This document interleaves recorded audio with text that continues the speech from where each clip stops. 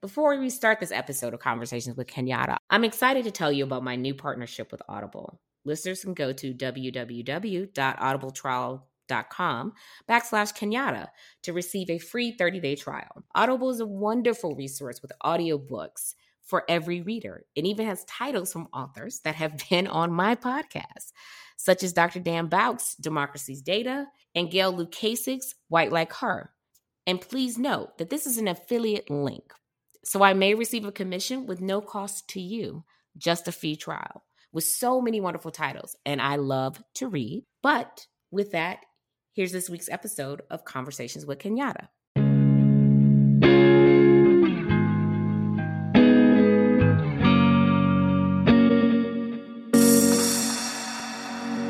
Welcome to episode 23 of Conversations with Kenyatta. I cannot believe it's been over a year since I launched my podcast. And thank you guys so much for listening and supporting me this past year. And this year, I like to introduce a new segment. We're going to call it Catching Up with Kenyatta. And this segment really lets you know what I'm working on, behind the scenes, my research, and a little bit about my family and what's important to me in genealogy. So let's get started. So what does it mean to be Black and a genealogist? This is a complex question because genealogy, as we know, is something that requires you to do investigative work. And you really enjoy uncovering things about your family history. But when you're Black and a genealogist, you have to prepare yourself for that trauma and those discoveries of slavery if your family was enslaved. So it's difficult sometimes to actually see a document that has the value of your ancestor. So that means a will, probate record, an inventory, or an appraisement, or even a bill of sale that has your ancestor's name with a value attached to them. So being Black and a genealogist means coming to terms with that in a way that those who are not descended from enslaved don't understand. And how do you come to terms with it? One of the things I do is I try to put it in historical context. That at that time, this was something that was part of the fabric of America. And it's part of American history. So what I'm doing in doing this research is bringing my ancestors, the ancestors of my clients and others, out of the shadows of slavery and being able to tell their story. So to me, that's what it means to be Black and being a genealogist. You get to tell those stories that may not have been heard from people who were valued as property and treated inhumanely. And so how do I bring this aspect to my genealogy work? Well, I decided very early on that while I was in law school, that I would actually focus on enslaved genealogy because it is the most complex. It is the most heartbreaking, in my opinion. There are definitely other aspects of genealogy where you have traumatic events. But for me, as a Black genealogist, someone descended from the enslaved, I bring this type of research to my entire genealogy plan, practice, or toolkit, whatever you want to call it, because it's necessary. And it's necessary for me to connect to my ancestors. It's necessary for me to understand their resilience and how they survived. And in other podcasts, if you listen to one that I did last year, I talked a lot about resilience. But that resilience comes from these ancestors that I uncover. So in my genealogy research and being Black as a genealogist, it's understanding slavery, it's bringing that resilience from my ancestors and really telling their story to make sure they're not forgotten. So you might ask yourself, this is heartbreaking, this is traumatic. Why should I be looking for my enslaved ancestors? One, because it is a part of who you are. It is the fabric, the makeup, the kind of the DNA of you. And if you don't look for your enslaved ancestors, then you're missing, I think, a piece of who you are. You're missing a piece of your ancestry. You're kind of doing what American history has done, and you're not allowing them to come out of those shadows. While it may be traumatic, I'm not discounting that at all. It's going to be difficult, but it's so important because if we don't talk about slavery, we don't talk about our enslaved ancestors, then those individuals are forgotten. And that's what we don't want. So as you go on your genealogy journey and do your research as it relates to your enslaved ancestors, understand this, that they survived all of that, the Middle Passage, slavery, even Jim Crow, just so you could sit wherever you are in your home, in the library, or whatever to research them. So it's important to celebrate them, celebrate their survival by making them a part of your genealogy journey. One of the areas that I'm fascinated by and I do a lot of research in is the domestic slave trade. And so how does this really fit into your genealogy journey? The domestic slave trade involved, the numbers vary between 900,000 to almost 1 million enslaved individuals, men, women, and children, that were forcibly migrated from the Upper South to the Lower South. So what does that mean, the Upper South to the Lower South? The Upper South we think of as Virginia, the Carolinas, Maryland, and the Lower South, Georgia, Louisiana, Alabama, and Mississippi. That forcible migration occurred sometimes via coffles, and those were enslaved individuals that were shackled together and forced to walk from Virginia to Tennessee or to some other location. Some of that forced migration occurred via ship. Now, some of the major slave markets are Alexandria, Virginia, and we'll get into that in a bit. Baltimore, Maryland, Mobile, Alabama, New Orleans, Norfolk, and Richmond. Those are just some of the markets, major kind of slave markets. When you think of the domestic slave trade, and you think of slavery in general, and this is where I think it becomes so difficult and traumatic sometimes, is because slavery was a business. It was all about economics. And part of that business were speculators and slave traders. And so the speculators were often looking to expand west. And west, we're thinking of more or less like Mississippi area, right? And when you had sort of the opening up of that area, with the removal of the American Indians that were forced west on the Trail of Tears. And then you also had individuals that were purchasing land with the opening up of the West and then forcibly migrating their enslaved to clear that land so they could plant cotton or whatever their crop was. And so in the 1830s, we see many states such as Alabama, Georgia, Louisiana, and Mississippi trying to control the slave trade. And what do I mean by that? When doing your research, I've said this before, it's really important for you to actually look at the laws of the state.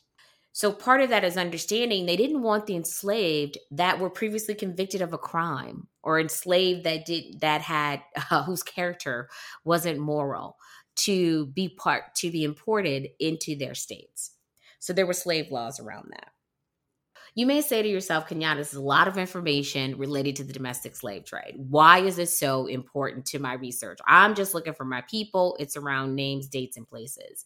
And the reason this is important is because you need to understand the context, the historical context in which your ancestors lived. And when you think about it, if you're researching a family member and you notice in 1870, they're born in Mississippi, right? Or they're residing in Mississippi. But in 1880, let's say their parents were born in South Carolina or born in Virginia, then they might have been forcibly migrated to that area. So you need to understand the domestic slave trade to understand how to research finding their parents and their other relatives. And I mentioned Virginia. I always say that all roads lead to Virginia in genealogy, and that's where my family is from, Central Virginia. One of the major and most famous slave trading firms was Franklin and Armefeld in Alexandria, Virginia. Now, with this firm, they actually made a lot of money in taking the enslaved from the upper South to the lower South. A lot of their transactions were recorded in notarial records in New Orleans. And there has been a book that's recently published last year, if you're interested, that's very helpful in this area. And that book is The Ledger and the Chain by Dr. Joshua Rothman. In this book, you will understand more about the actual slave trading firm, about the domestic slave trade, and understand where he got those records and how he did his research. This can be useful for you. And again, finding your ancestors that might have been forcibly migrated. This particular research not only applies to those who are descended from the enslaved, but also enslavers.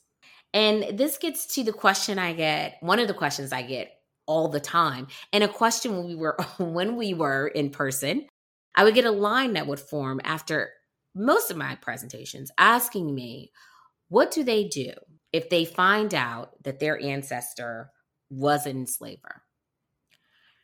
There's various emotions that come with this. Some folks have felt emotion of shame. Others have records they discovered on their genealogical journey, and they're trying to figure out, what do I do with this information? How do I share this information, right?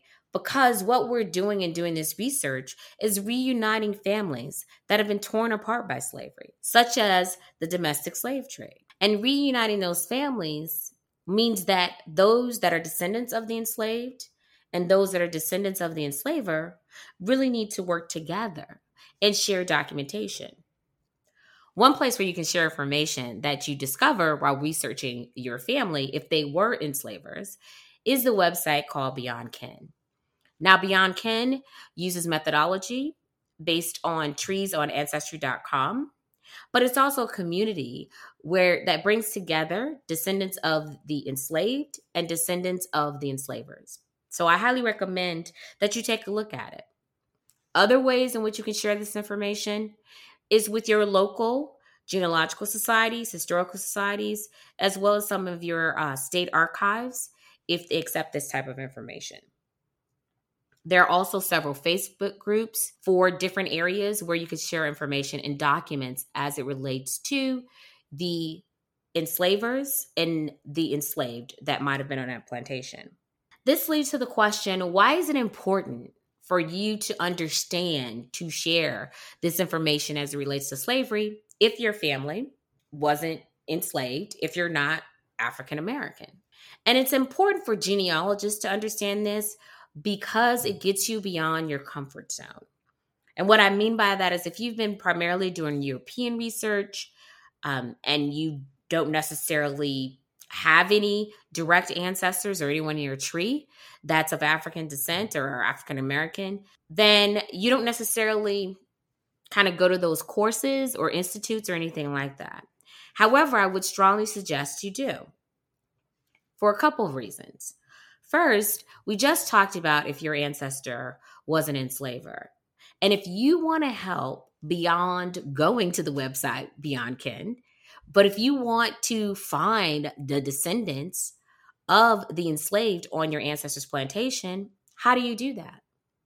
One way is to attend a course, a webinar, or anything about researching African Americans in your community or researching enslaved African Americans. Another reason to actually attend courses, webinars, talks, whatever, or read articles and blog posts about African American genealogy and enslaved genealogy is that it'll teach you a different methodology, something that you might be able to use in your own research that's not related to African American or enslaved genealogy. But I think it also helps you kind of understand, if this is not an area you're familiar with, the challenges that we face as genealogists who are descendant from those who are enslaved. It'll give you a broader perspective, more of a perspective of how we have to, pick through certain documents, find that needle in the haystack and hope that Martha in this will is actually our Martha, that this little Jane is our Jane, and how we navigate the paper trail, or try to at least find the paper trail that leads us to our ancestors. So I think that's beneficial for all genealogists, because one of the things I will continue to point out is that Black history, African American history, enslaved history is all American history. Slavery was part and is part of the story of America. American history to society and to our culture overall. Even if you have some biases, things that you might have been taught growing up, by studying African American history and Black history throughout the year, those might change. But you also get to learn some things about the climate. You get to understand what was going on during Reconstruction or Jim Crow. And perhaps you might even find an article or two, a memoir or something, that may actually describe the experience of an African American during that time period. And the most important piece of this is that every aspect of Black history also involves someone who wasn't Black. Even when you think of the Freedmen's Bureau records, those are records related to the South. That collection includes records about people that are not Black, that were not the formerly enslaved. There are records related to the officers that were in charge, the folks that were managing the field offices at the Freedmen's Bureau. So those records can also provide you a perspective that's not just a Black perspective. But most importantly, you will also learn more about the Constitution, about the Reconstruction Amendments of the 13th, the 14th, and the 15th. And you'll get to understand a little bit more about Jim Crow. I don't know about you, but I feel like with genealogy, we spend so much time studying the past, right? So we're knee deep in looking for dead people and cemetery records and all of this, that sometimes we don't spend as much time studying things that are more recent, such as Jim Crow. So I think it's very interesting to kind of take a look at that time period and understand the rights, the civil rights battle, and what folks were fighting for and have been fighting for since emancipation. So I hope you've been inspired to step outside your comfort zone as a genealogist, to research your enslaved ancestors, even though the findings might be traumatic and you might uncover some things you weren't ready for, and that you learn something about the domestic slave trade to help you as you continue on your genealogy journey. Now, let's dig into what are my plans for genealogy research. Unfortunately, I do not get to research my family as much as I would like, really at all. So one of my things for 2022 is to make my genealogy research a priority, to make my family a priority. I want to share more of my family story through articles, different posts, maybe on social media, as well as in my second book that I'm writing right now. I've shared my family story over the years in my first book, The Family Tree Toolkit, and in other different magazines as it relates to the areas where they lived in Virginia and in upstate New York. But I want to do more of that this year. And I really want to focus on my brick walls. And yes, even I have brick walls too. And if anyone's listening out there that's from Charlottesville, at somehow, some point, some way, I'm related to the Sellers family. I still haven't figured it out. I know they're very famous there, well known. So please drop me an email or a line at kenyattaberry.com, because my Sellers line is one of the lines I'm going to focus on, because I don't know a lot about them. And that's on my mom's side, but I am going to focus on my dad's side of the family. My dad's surname was Jones, so not Berry. But I am going to focus on his family in Arkansas, El Dorado area, and also in Union Parish, Louisiana. So if you have any Jones, Meeks, Murphys, let me know. We might be related. So those are going to be my goals for 2022 for genealogy research, really making my family a priority, because I can preach to you and tell you to tell your family story, but I need to do the same. And oftentimes I remind myself of that. So together, let's do this.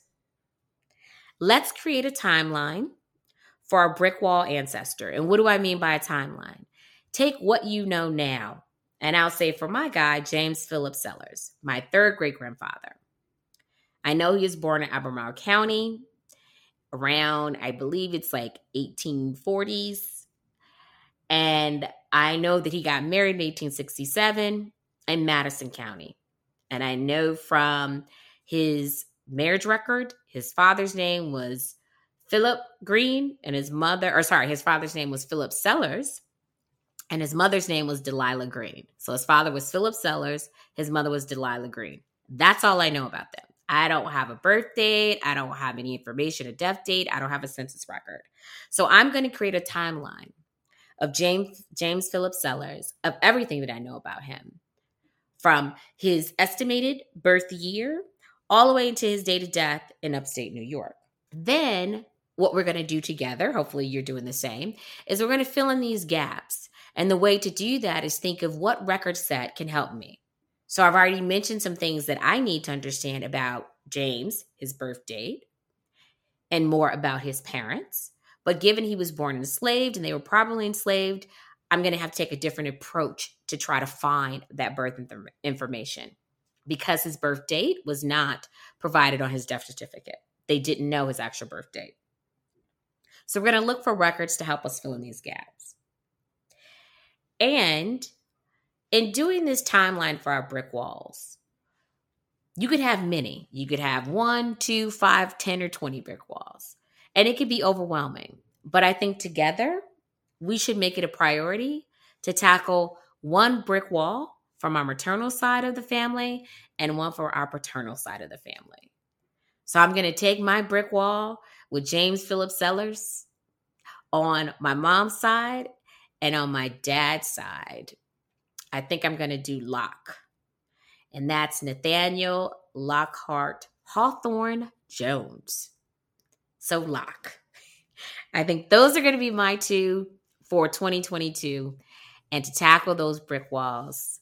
And as we talk more with the sort of catching up with Kenyatta, I will be able to provide you an update on my progress. And I want you to do the same. Let me know how you're progressing and moving along with your brick walls in 2022. So thank you so much for catching up with me.